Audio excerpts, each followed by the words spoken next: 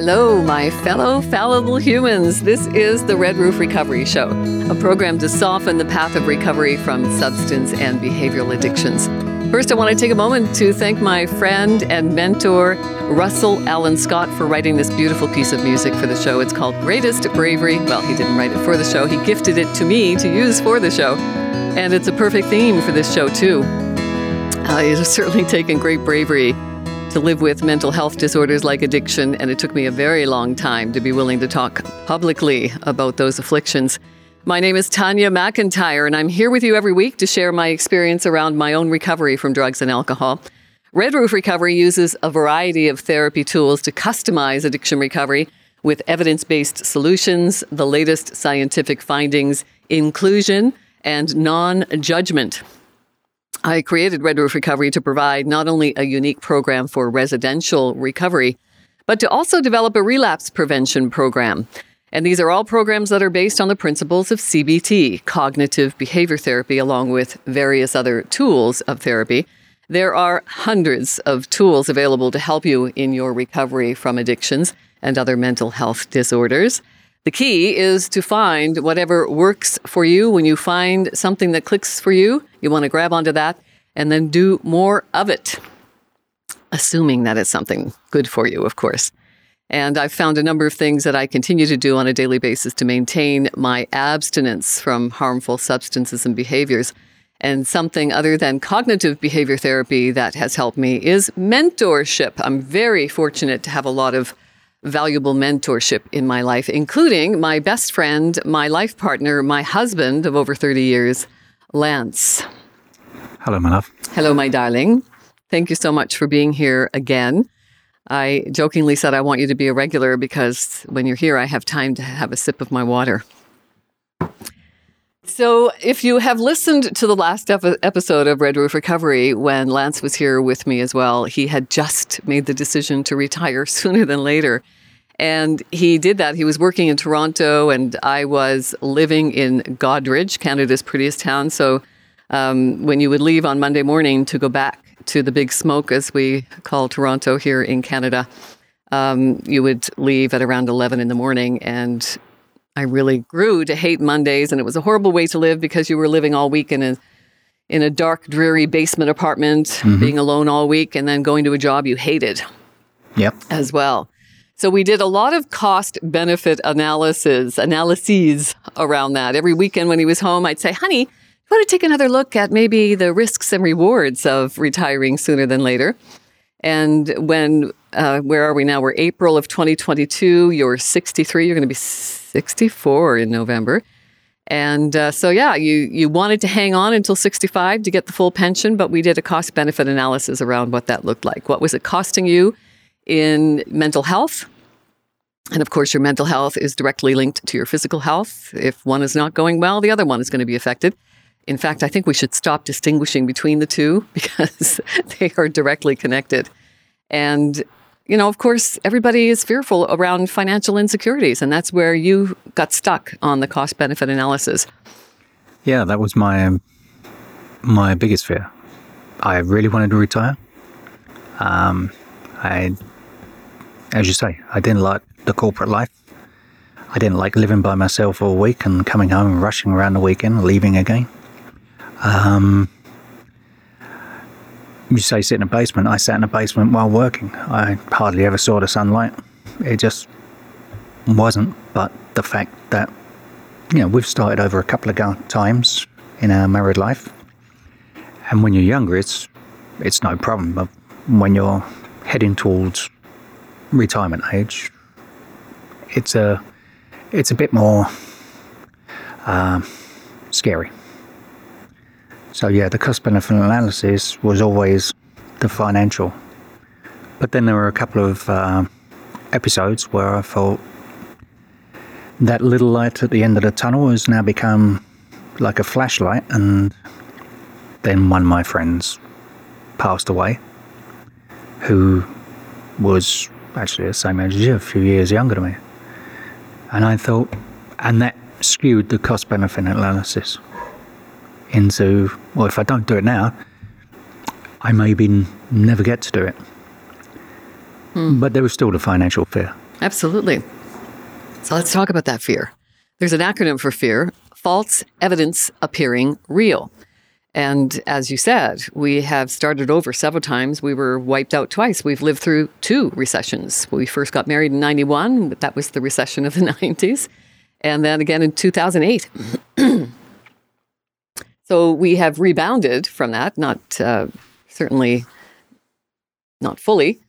And you're right. I mean, my philosopher dad, who I talk about and wrote 2 books now in his honor, he always used to say that life is like a roll of toilet paper. The closer it gets to the end, the faster it goes. And, now that I've reached my 60s, I love this time of life. It's fantastic. However, when I reflect on the last 20 years, it's like a blink of an eye. That scares the bejeebers out of me in many ways, because life expectancy now for women is only early 80s. So, I've got maybe 20 years, hopefully, left. Well, if that's the case, you're outliving me. Before I shuffle off the mortal coil. So that, you're right, that does bring everything into perspective in good ways and bad ways. That the little pinhole, when you're looking down that tunnel of life, has now become a spotlight.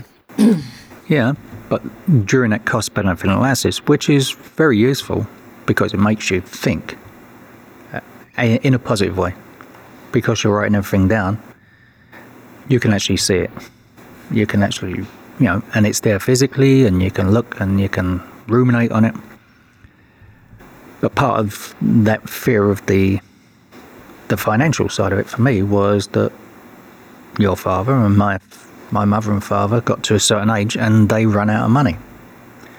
And to see people who are unable to generate an income at a certain age run out of money that's what stuck in my mind. And that was part of that cost-benefit analysis and trying to put the whole thing off. Mm. So you are, you've spent decades with someone who is challenged with substance use disorder. I struggled with drug and alcohol addictions for most of our marriage. And you being the friends and family of someone who is challenged by substance use disorder, alcohol use disorder. We used to call people alcoholics and addicts and druggies and junkies. We don't do that anymore because we like to be politically correct in our language, thankfully. That's one of the things I've disliked about 12-step programs, is that we were encouraged to label ourselves alcoholic, addict. I still love going to AA meetings. Some are great, some are not so great. So find a meeting that works for you, because they're more plentiful, for one thing. And the peer support is exemplary, I find, if you find the right meeting. I have lifelong friends from the nearly 14 years, I think I've been going now. And when I got involved with SMART, Self-Management and Recovery Training out of Mentor, Ohio, I was looking to bring a more secular program to my community, because I was going to a lot of funerals. People who were relapsing in 12-step programs were not coming back. And I was a chronic relapser in the several years that I was spending in 12-step programs. And I knew it was just going to be a matter of time before I didn't come back. And you lived through that with me. Mm-hmm. I know a lot of my friends and peers have lost their family members because of their addictions. So what was that like for you, talking about financial insecurity? I tried to hide as much of the financial stuff that was going on to feed my addictions, but how did that affect you? I never really worried about it that much when I was working, because being self-employed for most of the time, I just work more hours if there was less money in the bank. So I never really worried about the money side of it. It wasn't until Spain when you basically stopped trying to hide it. Mm. So we should just fill people in if you're just listening now. Lance and I had an opportunity to move to Spain in 2004 to work with your family, who was in the yacht refurbishing industry in Majorca, Spain. the second largest Balearic island. The largest. The largest. Oh, there you go. Geography is still challenging for me. So everyone thought, oh my gosh, you're going to live on the Mediterranean. How romantic. But you know what? You still take your problems with you. Geography doesn't solve problems. And when I arrived in Spain to find that my two favorite things, wine and brandy, were cheaper than water. Not a good place for me to be. But what was helpful around that is that it helped me spiral downward very, very quickly. Yeah. Yeah. And then you made the phone calls and went into rehab, and I thought, this is great, because even though you were hiding it quite well, I could see, even with the hiding, I could see a progressive spiral downwards. And I always remember when you went away for the month and I went to Seville to pick you up and you came out, I literally thought, I've got my wife back. And it was great. And then, as you put it, there was a series of relapses before you found SMART. Right. So I'm not sure I would have had the wherewithal to stay with someone if the roles were reversed. Not sure I would have persevered. Well, you can't say that. I know. Because you don't know. But that's why I admire you so much, that you hung in there with me. I don't know if I could have done that. As you well know, I mean, if you love someone, you're always trying to help. And it wasn't till about 6 years ago, I think, where you were having your last relapse. And I tried and tried and tried. And I realized that there was nothing I could do. And I encouraged you to give up because I didn't know if I could do it anymore. It's very hard to see someone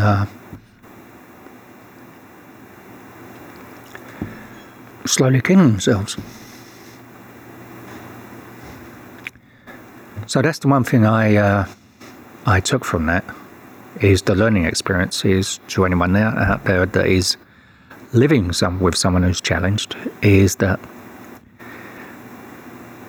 you got to look after yourself, because if you're not good, you can't, when the person who's going through what they're going through needs help, you have to be able to give it. And if you're embroiled in that whole mess, you're not able to. So stepping away from and looking after yourself and just being there for support when the person comes to the realization, hopefully, that this is going to kill them in the end. I'm so passionate about this topic because it's touched us in very intimate ways, and it's touching a lot of families, especially now during this 2-year pandemic. Suicide rates, addiction rates have tripled. Lots of overdoses happening. And I am creating a family and friends. I'm lucky that I found a physical place to have in-person meetings with self-management and recovery training for family and friends. And I'm so passionate around this is because there can be miracles happen in families when family and friends get the support that they need to get them through the challenges of dealing with someone suffering with addictions. And I've seen it firsthand from a family. So I know that it can bring miracles to families, for the family and friends to reach out and get the support, because, as you said, there was nothing you could do to help me. And the airplane analogy comes into play there. Very much so, yeah. And it's not selfish. It is self-care. When you're traveling in that metal tube and the cabin pressure changes during the flight, and if the oxygen mask falls down from the ceiling, we are instructed that the mask has to go on yourself first before you can save anybody else. And that's the message with family and friends meetings from self-management and recovery training, is that you need to put the mask on yourself first. You need to help yourself first. And a lot of people have a difficult time doing that. It's extremely difficult. I mean, when we did the friends and family pre-COVID, and we had people come in, And the first question is, like, I'm doing something wrong. I can't help this person. It's all about the person without the problem, trying to sort out the problem for the person with the problem. And you can't do it. And that's what people have to realize. I mean, I think everyone in the situation that I found myself in would do the same thing. You beat yourself up. Like, you ask, why is this person doing this? Am I not treating them right? Am I not loving them enough? Why can't I help? These are all questions that you ask yourself. And you have to come to the realization that you don't have a problem. Your partner, your friend, your loved one, they have the problem. And the only thing you can do is be a comfy place for them to fall when they need help. So and look after yourself. Yeah, what was that catalyst? What invoked that change for you? It was when we were in Rotan, and you'd had a little bit to drink, and I think it's been pointed out a few times that when you were drinking, you had quite a sharp tongue. Mm-hmm. And I was walking. You'd gone back to the room, and I was walking down to the seafront with a couple of your sister's old acquaintances that knew you from years before, and they'd seen you sober and thought you were great. And then they said to me, "There's the Tanya we remember."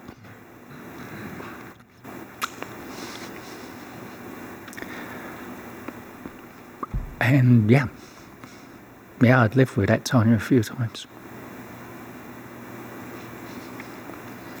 We often talk in recovery circles about the dopamine reward axis and how different drugs, substances kind of peak those levels of dopamine more than others. And things like pot and alcohol, that can get you up in the range of the high hundreds, whereas normally we range with between 40 and 100. I think it's deciliters, nanograms per deciliter or something. So that whole dopamine reward axis is, I think, paramount in recovery when realizing that how we change when we're spiking those dopamine. Like when you say that my whole demeanor changed, I didn't recognize it. I was feeding myself drugs and alcohol to self-medicate anxiety, depression, other deep emotions that I wasn't prepared to deal with, other than just trying to make them go away with drugs and alcohol, not deal with them. Not fully understanding how that dopamine reward axis and accepting, because I had been indoctrinated with 12-step programs in my recovery. So the self-flagellation, the shame-based recovery was really big. And the labeling, calling myself an alcoholic and addict made me feel even more shameful and guilty about what I had done to you, watching your pain throughout my addiction as well. So I think what started me on a sustainable recovery was learning about addiction, understanding addiction, why I was addicted. I was told most of my life that I would follow in the footsteps of my mother and father, who were what we called chronic alcoholics in the day, back in the 60s and 70s. And I believed that. We believed that we were genetically predisposed to addiction if we came from a family who were challenged by addictions. And Dr. Gabor Mate, the famous Canadian doctor, says that's not true. About 10% of your genetics may influence your predisposition to addictions, but it's all about circumstances and environment and socioeconomic conditions. There must be some learned and behavior. Trauma. There must be some learned behavior as well. If you come from a family where drinking to excess is the norm, England is a pub culture. Oh, yeah. So you get the families that spend all the time in the pub. As soon as they open, the mum and dad are down there, and when the kids are old enough, they're down there, and they spend all night, and they stagger out, and they go home. And then you get the other families that, dad drops in for a pint with a couple of buddies on the way home from work. Mum and dad might go out once a week. And the people whose mum and dad's life centred around the pub, and they were down there all the time, that's what the kids learn. So when they got old enough, down to the pub you went and stayed there all night. That was a learned behaviour. That was the norm. This is what you did. You got to, supposed to be 18, but most kids started being able to get in pubs 16, 17. There was very little, asking, especially if your mum and dad were in there. So there was early starts for a lot of people, and it became the norm. Not so much now. It's more like over here where people tend to drink at home because it's so expensive. But then it just gets hidden. Right. The norm becomes sitting, they don't have basements over there, but sitting in the living room watching TV, like sucking back beers all the time, or whatever your preference is. And that becomes the norm because that's what mum and dad do every night, and that's what the kids learn. And you grew up in that environment. My parents didn't do it. My mum didn't drink. I think she said she tried it once and didn't like it, and that was it. She never drank. And my dad, he used to go down a pub, and he'd have a few, maybe 4 or 5 times a week. And there was a period when he was in his late 40s, early 50s, where my mother had to say to him, you better stop doing this, because he was spending more and more time. But when we were growing up, it wasn't, Mum was always at home, and Dad came home at a very reasonable time in the evening after 1 or 2 beers. So we weren't indoctrinated into that whole, life is the pub culture. But yet you have 2 brothers who are challenged with substance use disorders, and one brother is more, I think, circumstantial. And he's, yeah. Well, the next brother to me, he's been challenged since he was very young. He got on with a bad crowd. He never got on with my parents for whatever reason. I never sorted that one out. And a suspected trauma with abuse. There is suspected abuse trauma. And that's what Dr. Gabor Mate says, that in the 12 years that he was working in Vancouver's East Side, which is reputed to be the most chronically addicted population in North America. And he worked with that population for 12 years and said the commonality is trauma with addictions. Yeah, and you could say with my other brother as well. I mean, he was a millionaire when we arrived in 2007. And by the time we left at 2011, he'd lost everything. And thankfully has found a job, that utilises his skills. But as you all know, he was an Amazon driver. From being a millionaire to being a 6-year-old guy who hadn't physically worked for 25 years to be an Amazon driver running around, and as he put it, delivering 130 parcels a day. Yeah, and thinking to himself, what happened to my life? Right. So, yeah, there are different types of trauma. I mean, it doesn't have to be physical. There can be mental trauma. Getting divorced. I went for a very bad period when I got divorced from my ex-wife. And it was vanity that shook me in. I'd spent 10 years bodybuilding.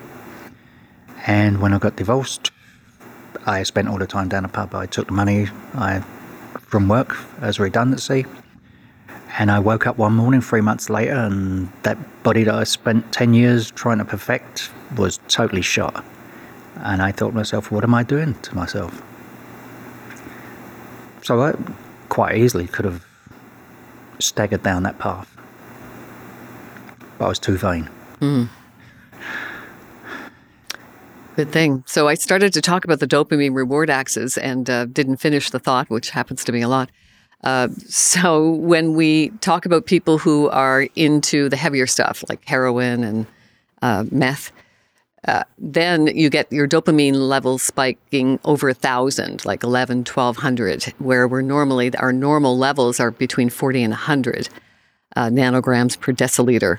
So when you start spiking up with the heavier drugs like meth and heroin to 1,200 nanograms per deciliter, and suddenly you've got that drop when you lose the drug and that boost, that's when you start getting into primal actions like stealing from your grandma, right? We've heard those stories of family members stealing. And that's because we go into primal action when those dopamine levels crash, which is why I think online or ongoing support programs with medically assisted treatment is so paramount in recovery, which seems to be lagging in a lot of places. So I think the more we learn about addiction, the better off our communities will be, absolutely. So thank you for persevering with me, Lancelot, through my drug and alcohol addictions. It's been worth it. Yeah, hanging in. And it's the biggest challenge for family members. So I'm thrilled to have a SMART, self-management and recovery training, family and friends in-person meeting every Sunday from 12 to 1 o'clock at the St. Vincent de Paul thrift shop in Canada's prettiest town of Goderich, Ontario. So you can find meetings near you on the Smart Recovery website, smartrecovery.org, and I highly recommend you do that. Thank you so much for being here. Thank you for listening. You are an integral part of my recovery path, and it means everything that you hang out with me for 30 minutes a week. Thank you. If you think that you or someone you know might be a good candidate for my unique residential recovery program, please reach out to me at redroofrecovery@gmail.com. If you'd like to be a guest on the show, I'd love to hear from you as well. I've written a couple of books, both available on Amazon.ca and also at Fincher's in the Square in Goderich, Ontario. Mindful wisdom from my philosopher dad, sage advice from a single father, in honor of my father who brought me up as a single dad in the 60s and 70s while struggling with his own addictions. He was a fabulous man and deserves a legacy of greatness. My second book is called Daily Wisdom from My Philosopher Dad. I wrote this one when we were first in the pandemic to maintain my own sanity. And this is more of a daily journal. I've set this up with inspirational messages every day that came from my philosopher dad, along with a lot of other wisdom, my own life experiences as well, and some timeless wisdom that has been passed to me from countless mentors in my life. So my hope is that you not only buy my books, but you also take a few minutes on this daily wisdom from my philosopher dad book, some inspiration to guide your days. Because when you take some time to reflect on these inspirational messages and then write your thoughts and intentions for the day, there is something magical that happens. I mean, the power of words is very powerful. The power of the written word is miraculous and can be life transformational. At least it has been for me.